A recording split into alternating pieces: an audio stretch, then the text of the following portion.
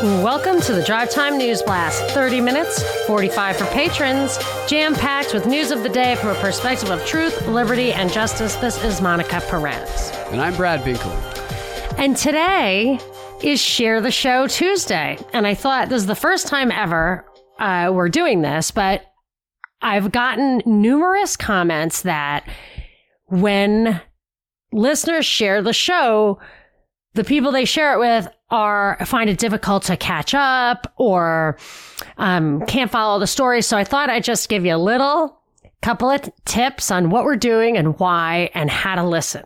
So I'm Monica Perez. I'm here with Brad Binkley. I used to have a show, The Monica Perez Show, on WSB in Atlanta for 8.5 years. Binkley was the producer of that show for 4.5 years. And about a year ago, we got taken off the air with no real explanation, although some of the topics we were covering were pretty hot. They included Event 201 and the COVID policies, Jeffrey Epstein, Stacey Abrams, election integrity, things that are much more censored now than they were a year ago or for the previous decade even. So what we are doing is putting out, so obviously we're not going to be on terrestrial radio anymore, but we're putting out a daily show that's supposed to kind of replace your listening to the radio by telling you the stories of the day, but without all the propaganda. So we're trying to pull back the curtain on those stories. And why do people still follow the news when the mainstream media is obviously full of propaganda? And the answer is, we live in the world. People are talking about this stuff. You have to be informed. You want to know what's happening, what policies are changing, how it's going to affect everything from your own lifestyle to the future for your children. Also, your kids are probably in school. A lot of people, they're going to get a lot of propaganda. You need to kind of know what some of the stuff behind the scenes is so that you can at least help them think things through. You don't have to counter propagandize them, but it's good to know that there are other ways to look at these stories. You can separate the facts from the spin a little more easily if you have a different viewpoint coming at it. And as far as how to listen to it, they are stories of news of the day. And every story in the news has a backstory. Because we only do this for 30 minutes, that's the free show. We don't have any agenda. It's not about a political purpose. We don't care about who you vote for. We just want people to think. And if you have an ideology, totally legit, you can inform that ideology. Just think. So maybe the first couple of times you listen, it's going to be a bit of a fire hose. But very quickly thereafter, you will get the themes. Maybe listen to a couple of shows at once. Anyway, so we get so many comments like that we thought it would be a good Share the Show Tuesday to bring that up. So without further ado, on to our first big story of the day. We don't always just cover the COVID stuff, but the vaccine story is making a lot of news, especially since in Europe, even the big countries in Europe, France, Germany, have halted use of the English vaccine, the AstraZeneca vaccine, because of issues with blood clotting. They want us to think it's not a big deal, but we don't know yet. And the AstraZeneca vaccine was tested not against a saline placebo, which is like salt water, which will not hurt you. It was tested against a meningitis vaccine. So if a meningitis vaccine hurts you and this vaccine hurts you, you wouldn't know from the study the dangers of this vaccine. Somebody pointed out to me, emailed me that I said that Moderna used a saline vaccine placebo, and it did, and that Pfizer didn't, but Pfizer actually did also. And it got me to dig in a little bit to the Pfizer study. And the Moderna study had 15,000 people take the vaccine, experimental vaccine, 15,000 people take the saline placebo. And of all of those 30,000 people, one person died of COVID, and it happened to be in the saline placebo group. So you could say of 30,000 people, 15,000 vaccines saves one life. In the Pfizer one, it's actually even worse, if you can believe it. It says, I tweeted this at Monica Perez Show, a total of 43,548 participants received injections, 21,720 with the vaccine, the experimental vaccine from Pfizer, and 21,728 with the placebo. There were 8 cases of severe COVID. There were just 8 cases of COVID among the vaccinated group and 116 cases among the unvaccinated group. So 8 versus 162 cases. Sorry.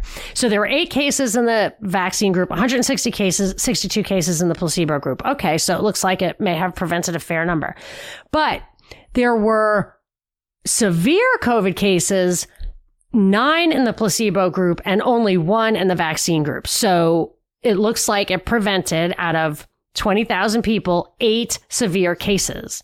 And no COVID deaths were reported of this whole group. So if 1 in 2,500 recipients of this Pfizer vaccine gets seriously ill, that's like a break-even scenario. If it's anything more than 1 in 2,500 people who get seriously ill from the vaccine, that means the vaccine may be doing more harm than good. So I just suggest that people read the studies. I put this in the, Binkley put it in the show notes. I gave you the link, and I think it's worth thinking about. They tell us that these things are well worth it. They're going to stop the spread. And I would say they overstate the efficacy.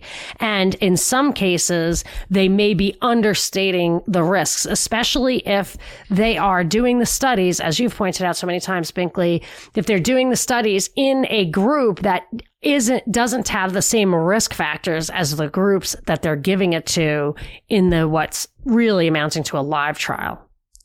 Yeah, and some of those groups they didn't give it to in the trial. They were excluded from the trial because of the risk, and then became those first ones who received it, which definitely raises a red flag to me. Facebook is helping with this effort to spread good vaccine information, I guess they would call it, in their effort to fight against the bad misinformation. And Zuckerberg made this announcement yesterday on Facebook and through a press release, saying that they're launching this global campaign, and their goal is to help bring 50 million people a step closer to getting the COVID-19 vaccines. And he says that they've already connected over 2 billion people to authoritative COVID-19 information. Authoritative COVID-19 information. Recognize that word, because those authoritative sources are going to be more and more prevalent in our future, especially on social media. And here are some of the things that they are doing to fight COVID, quote, misinformation online. They are adding a tool. They have a COVID-19 information center, which if you haven't checked out, I encourage you to check it out. It's on the right in your news feed. It shows there prominently, and it has all of the greatest hits of propaganda that you're going to see. But they're adding a new tool to that, which will connect people to information about when and where to get their vaccine. So it's like a map and a tracker. And the next thing they're doing is they are expanding the official WhatsApp chat box to get people to register for these vaccinations with health authorities and governments. And there's something interesting about this I wanted to get your take on. He goes on to say that they're working with authorities and governments to expand the chatbots, and the reason they're doing it is because more than 3 billion messages related to COVID have already been sent by governments, nonprofits, and international organizations to citizens through the official WhatsApp chat box. So are they tracking all of these messages? I don't know. What's weird to me is, why are they doing this? And why are they doing it? Is this for their shareholders? Is this not a company, or is it a company? And then the next sentence that you said after I had that thought was, they are working with authorities and governments. And so anybody who thinks that this is a private platform that shouldn't be treated like the public square, all you have to do is look at its backstory and what it admits to do. There is no reason to think that they stop their coordination with authorities and governments at things that we would think were okay, or things that they tell us about publicly. Yeah, this press release, it's filled with examples of them working with governments around the world. Another thing that they're doing is they are making real-time aggregate trends intended to get the reasons for hesitancy, for vaccination hesitancy. They want to make it available to public officials. So they're aggregating all of the trends on social media about why people aren't getting vaccines, and then they're giving that information to public health officials so they can make an equitable vaccine rollout. That goes to all the psych stuff that they had been doing over the years that was quite scandalous. Facebook was conducting psychological experiments, and this is how they're using it. And they're using it not to promote their own profits. So people are like, oh, it would be bad if they did profits. It's much, much worse if they're doing it for government control. I mean, this is backdoor fascism. This is, there's nothing more to it than them using and it goes to that Quartz article on Google and its NSA backstory, is that one of the things it said is the reason we want to make Google, we'll foster this guy, Brand, or anybody who can do what we want, which is use searches to understand psychology and create these birds of a feather worlds that influence people. But the reason we want to do it in the private sector is we want them to pay for it. We don't have the budget. Yeah. And so when you look at Facebook using its money to foster government programs alone, it's financing it, but also it is not held to the same standards as the Bill of Rights would hold the government doing this. Absolutely. And this leads right into this next one. They're going to be amplifying credible health information and resources from experts around the world, which includes partnering with ministries of health from more than 170 countries, providing them with free advertisement, working with the EU in support of their responses, providing them with free video features prominently on their platforms, Instagram and on Facebook. So they're translating this stuff into 170 languages and, working with every government around the world, it seems like. And there's actually a campaign they're working on with the UN called the Only Together campaign, which is going to be in your Facebook feed informational messages promoted by the health organizations who are participating in the UN campaign. And the final aspect of this are the labels. And they're going to be expanding their effort to stop the misinformation by putting labels on Facebook and Instagram on posts that discuss vaccines. Now, the labels can include anything from credible information. If they don't like what you say, they'll link you to a authoritative source. So, for example, they're adding a label on posts that discuss the safety of COVID-19 vaccines, and this label will note that COVID-19 vaccines go through tests for safety and effectiveness before they're approved. They're not approved. They're not approved, and we must discuss the reasons that some of these countries are taking AstraZeneca off the table. I mean, so what Facebook is doing is clearly propaganda. And I have a couple of things to color in about that, unless you want to finish. I got a few more points, but you can go ahead and hit that if you want. All right. Well, one thing is that when there were two things. I don't know if it was from some of the research I did for yesterday's show or some of the things we talked about already, you and I, from your research from today. But they identified yesterday that there were 638 categories of people. That's how they look at people. And that only 10 of them was responsible for 50% of the anti-vaxxer stuff. And they immediately pointed the finger at Q, whatever. So, but there's also an acknowledgement and even a paid for propaganda campaign to counter this. It's not just Q who's against vaccines. It's also people of color. And when they say that this is a small percentage of people, they're trying to tell you that when they implement propaganda, censorship, social credit scores, whatever, it won't affect you. It's only going to affect a small number of people. And of course, that's the old saying, like, first they came for the anti-vaxxers, or like with income tax, first they came for the super rich. But it's not, that's how they get the foot in the door. But it's always about other people, broader audiences, and different issues. Similarly, when they draw these parallels, when they put these labels on people, they're putting racial labels too, right? Yes. Yeah. So their vax apartheid is literally calling people's attention to the racial profile of those that the same the same campaign is arguing are putting you in danger. So when you see a Hispanic person walking down the street, you might think, or what if his mask isn't over his nose, just below his nose? You might think that's one of those effing anti-vaxxers, and you will draw racial associations because they are being drawn for you. I mean, they talk out of both sides of their mouths with this race stuff. Absolutely. I want to hit these last two things real quick. They're sharing this good information to, quote, help people, give people the content they need to make informed decisions about what to share on social media. So they're like dad trying to say, this is good for you, this isn't good for you. But that's not informed. Yeah, I know. It's the opposite. It's right. Curated. And they actually single out groups. This goes right to what you're talking about. They're singling out groups they want to reduce the distribution of content from users that have violated policies on COVID-19 and vaccine misinformation in the past, or that have repeatedly shared content that is debunked as false or altered by their third-party fact-checking partners.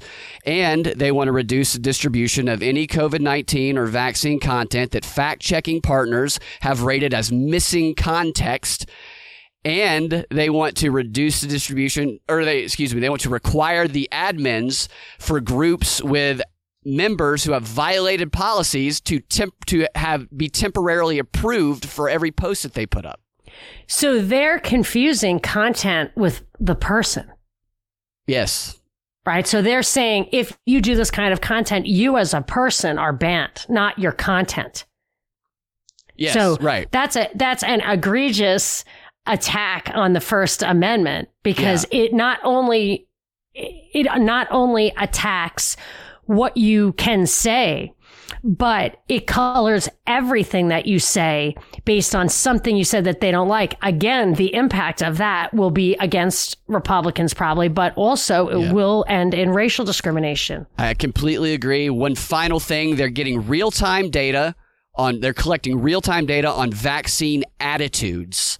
And they're getting this data from all over the world, and they're going to use it in the rollout of the vaccine in 200 countries or 200 territories.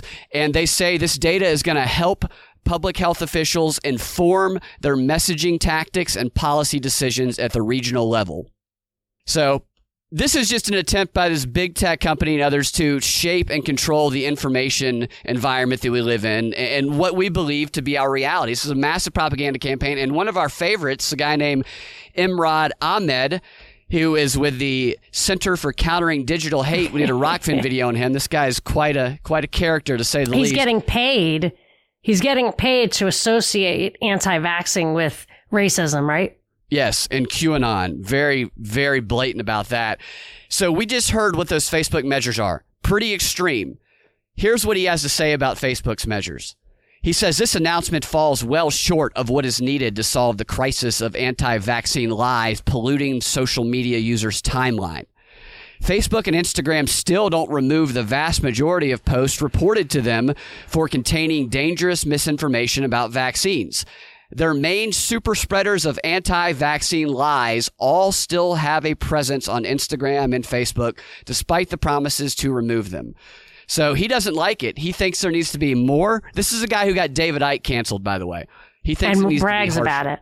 Yes, he bragged and about it. And he wants people to be removed, not just what they say. I mean, you have to see what that means. That means that they are categorizing. This is all arrows point to identifying individuals who are not welcome to contribute to society. And that flies in the face of this popular vote thing.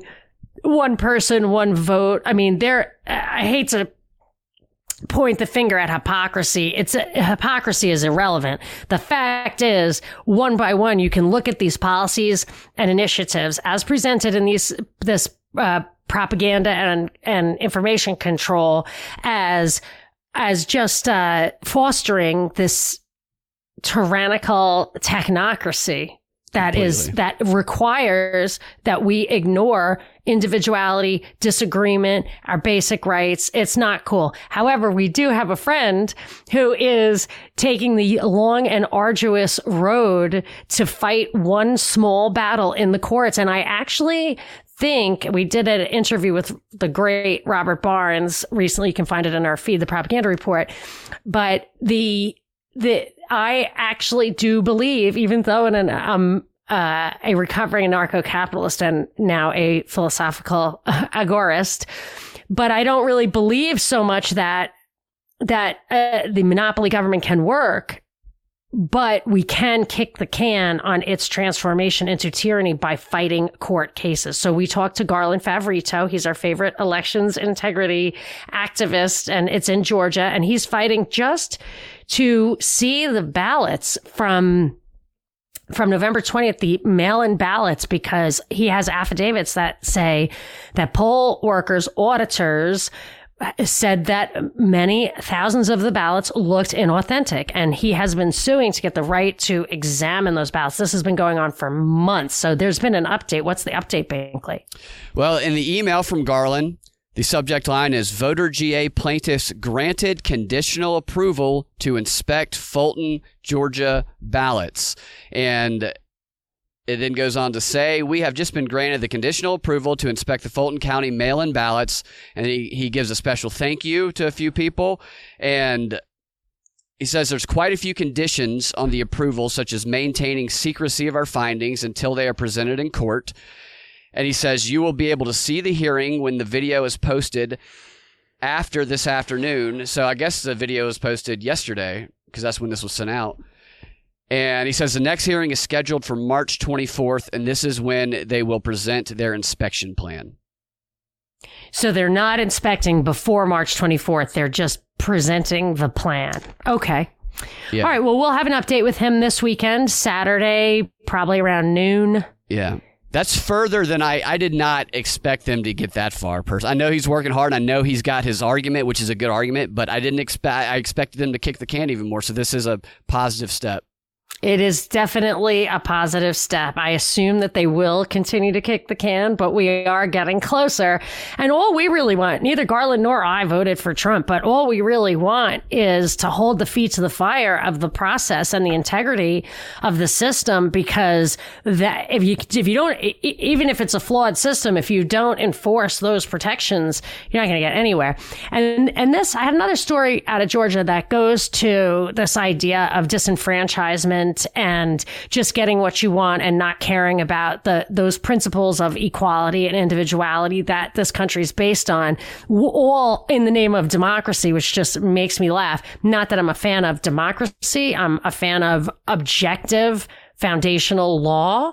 And I guess if you have to execute that centrally, you want some representation, actual representation. But democracy is like a dirty word. But there was a story on CNN that there are protests in Georgia trying to get Coca-Cola to influence the legislation and others that are headquartered there, Delta, Aflac, Home Depot. What they want is they want these corporations to pressure the legislature not to pass some Republican changes to the election law.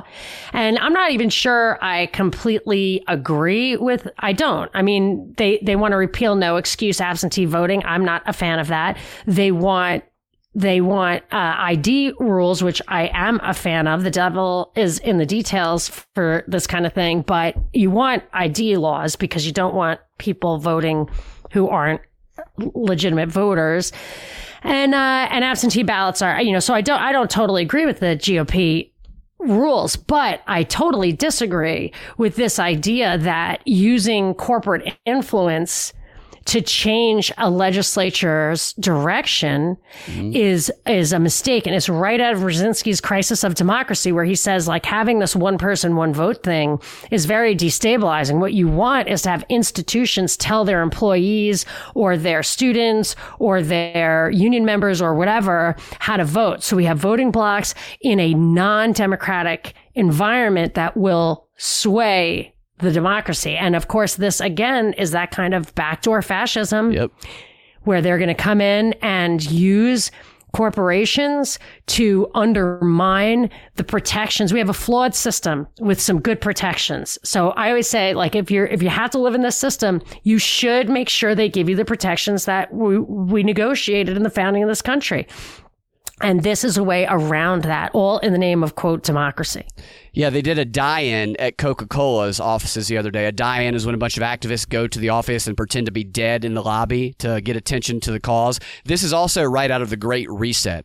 And I talked a couple weeks ago about how these corporations in Georgia are lining up with Stacey Abrams' voter initiative stuff, which is what this refers to as well. And this is the ESG standards, the environmental social governance standards that the Great Reset is trying to implement worldwide, where corporations show their virtue through doing these acts. And this makes it easier for people like Stacey Abrams and these other groups to pressure these corporations in Georgia. Stacey Abrams and Chris Cuomo both likened these laws, so it's basically voter ID laws and limiting absentee ballots, which I don't know. They both liken them to Jim Crow laws. Jim Crow laws, like you can't eat in a restaurant because you have to show an ID. I mean, that is just... Chris Cuomo did that also? Yeah. Or Andrew Cuomo? I know. Well, before we get to our last story of the Free 30, which touches on, I think, a complex thing in what appears to be a simple thing, it's that for what we were talking about before the show, which this last story goes to, is that war as a method of social control seems to be taking a backseat to other methods of social control. And at the same time, sports, which was that kind of daily proxy for war, seems to be transforming in itself. So we're going to get a little bit into that deeper subject in the Free 30. In the Patron 15, which is just for patrons, it's an extra 15 minutes where we kind of let our hair down. We get a little deeper, maybe touch on funner subjects or whatever. We don't keep the censor on in case one of us uses colorful language that does not get edited out. But in that, I'm going to tell you who has been coronated Techno King. And Binkley's going to tell you how love can really be a sign of hate. And of course, a big shout out to the sponsor of today's show. This is a really cool sponsor, and I'm highly complimented that he has sponsored our show. We're actually going to talk to him.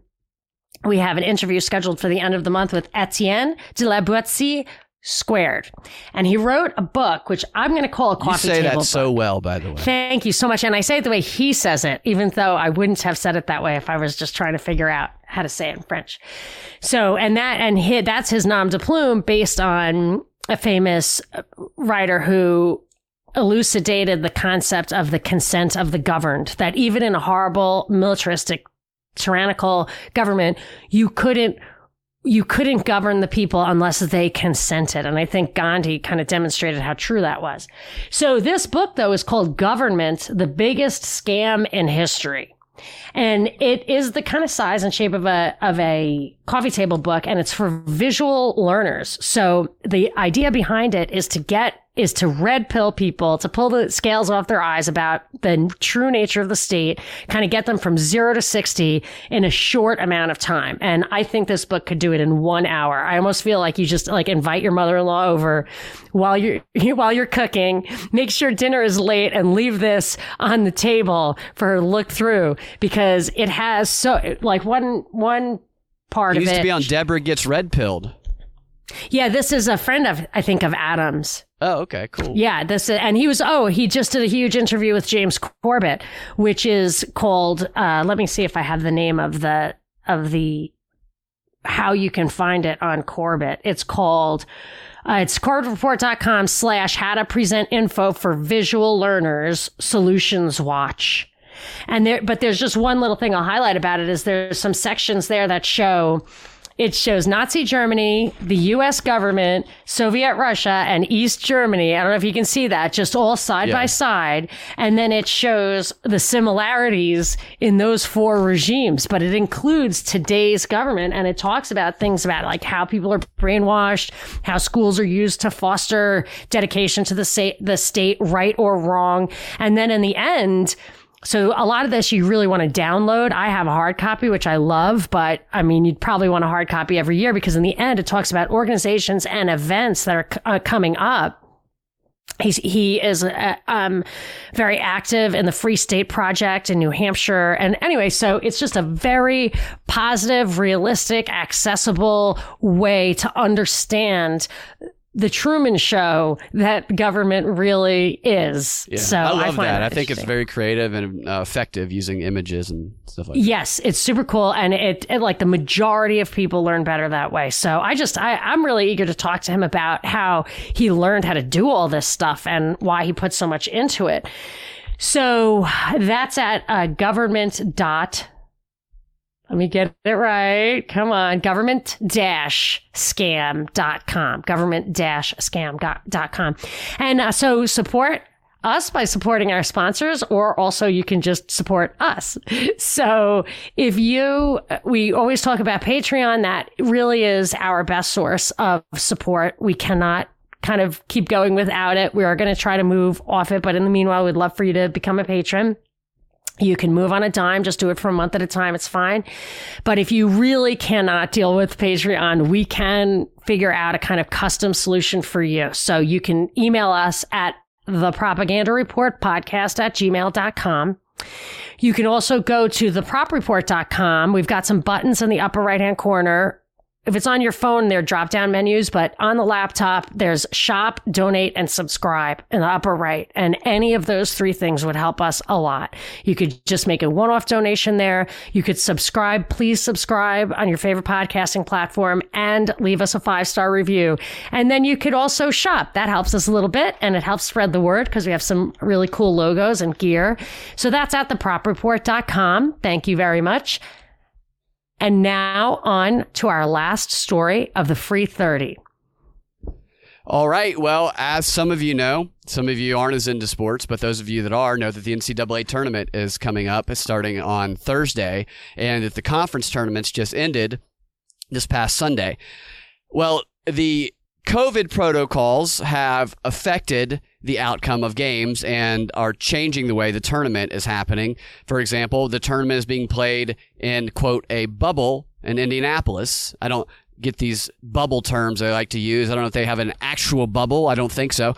But the conference tournaments were affected by teams having to forfeit games because they had a player test positive. For example, Duke was in the ACC tournament, and they'd won the first 2 games, and they probably weren't going to make the NCAA tournament either way, but they still had a little bit of a chance, and they didn't get to play their 3rd game in the tournament because a walk-on player tested positive for COVID. And so they had to step out of the tournament. And Georgia Tech actually benefited from this as well because Virginia also had a player test positive, which gave Tech a win where they ended up getting, they didn't have to play the semifinal game. They just got to advance to the championship, which they then won.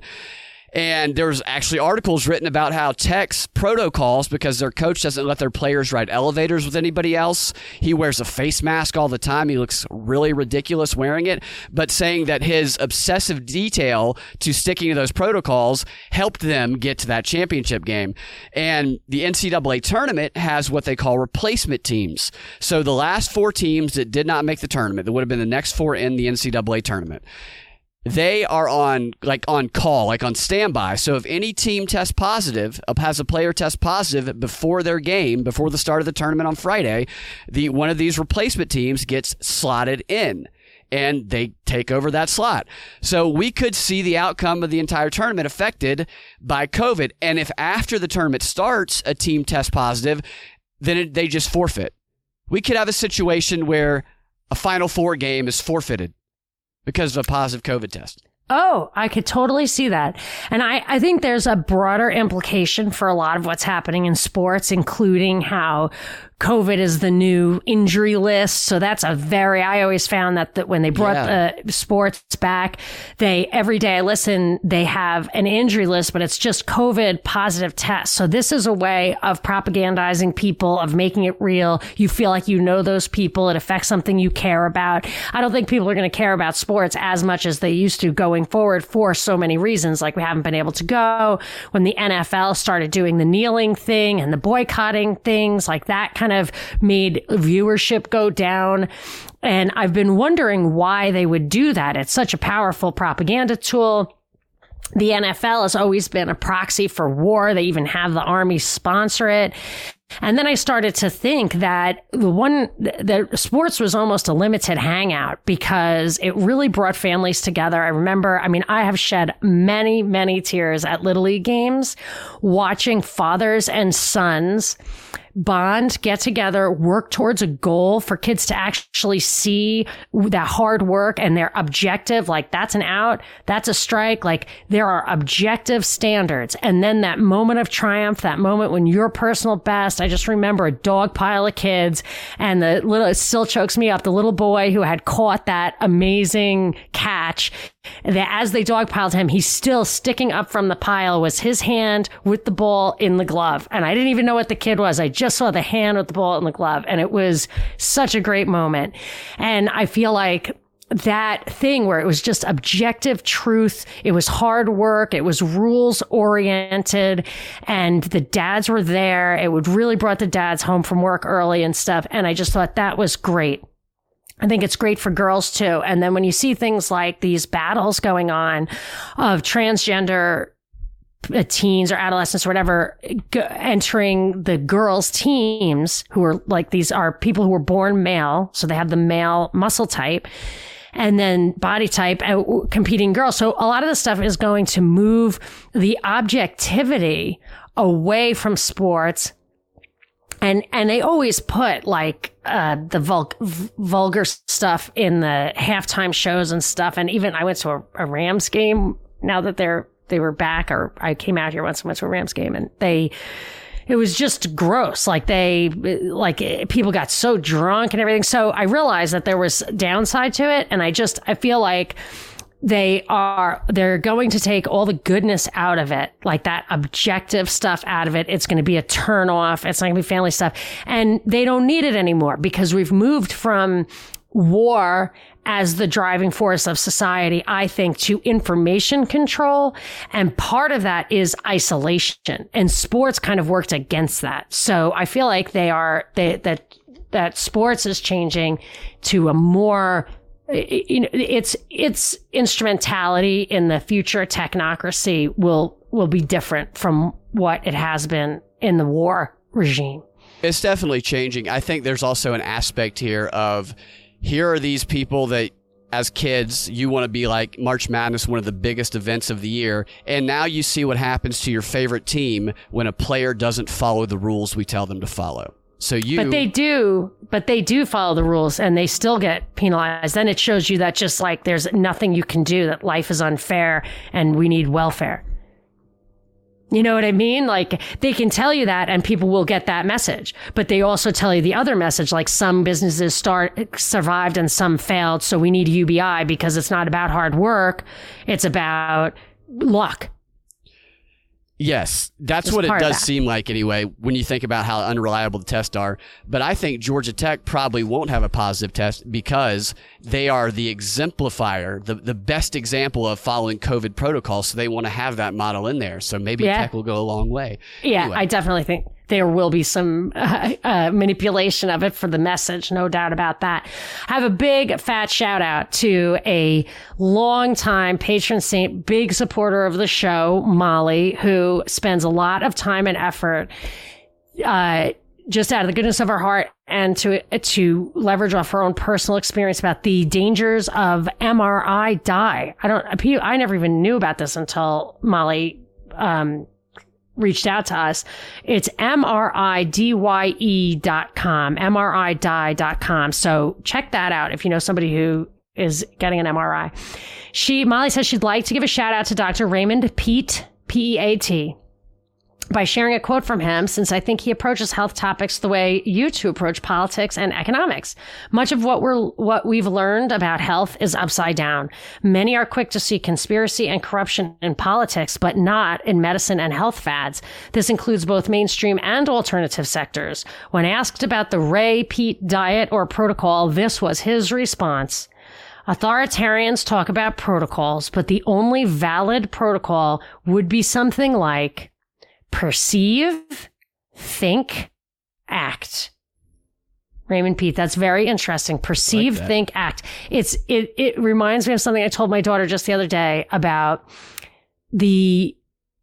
I said, I think the Catholics, our Catholic listeners are going to probably correct me, but I say like the most important, the basic tenet of Catholicism is to honestly inform your conscience, then to consult your conscience, and then to obey your conscience.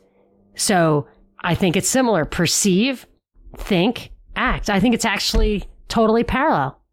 Boy, that's what our old program director, Pete, would say is a piece of chocolate. Delicious and sweet. I think that wraps it up for today. You guys can find your Drive Time News Blast every weekday afternoon at thepropreport.com or your favorite podcasting platform or the Propaganda Report podcast feed. If you want access to that extra content that we post every time we post a DNB, go to Propaganda Report go to patreon.com/Propaganda Report and become a patron. We will talk to y'all in the Patron 15 or tomorrow. Have a fantastic rest of your day.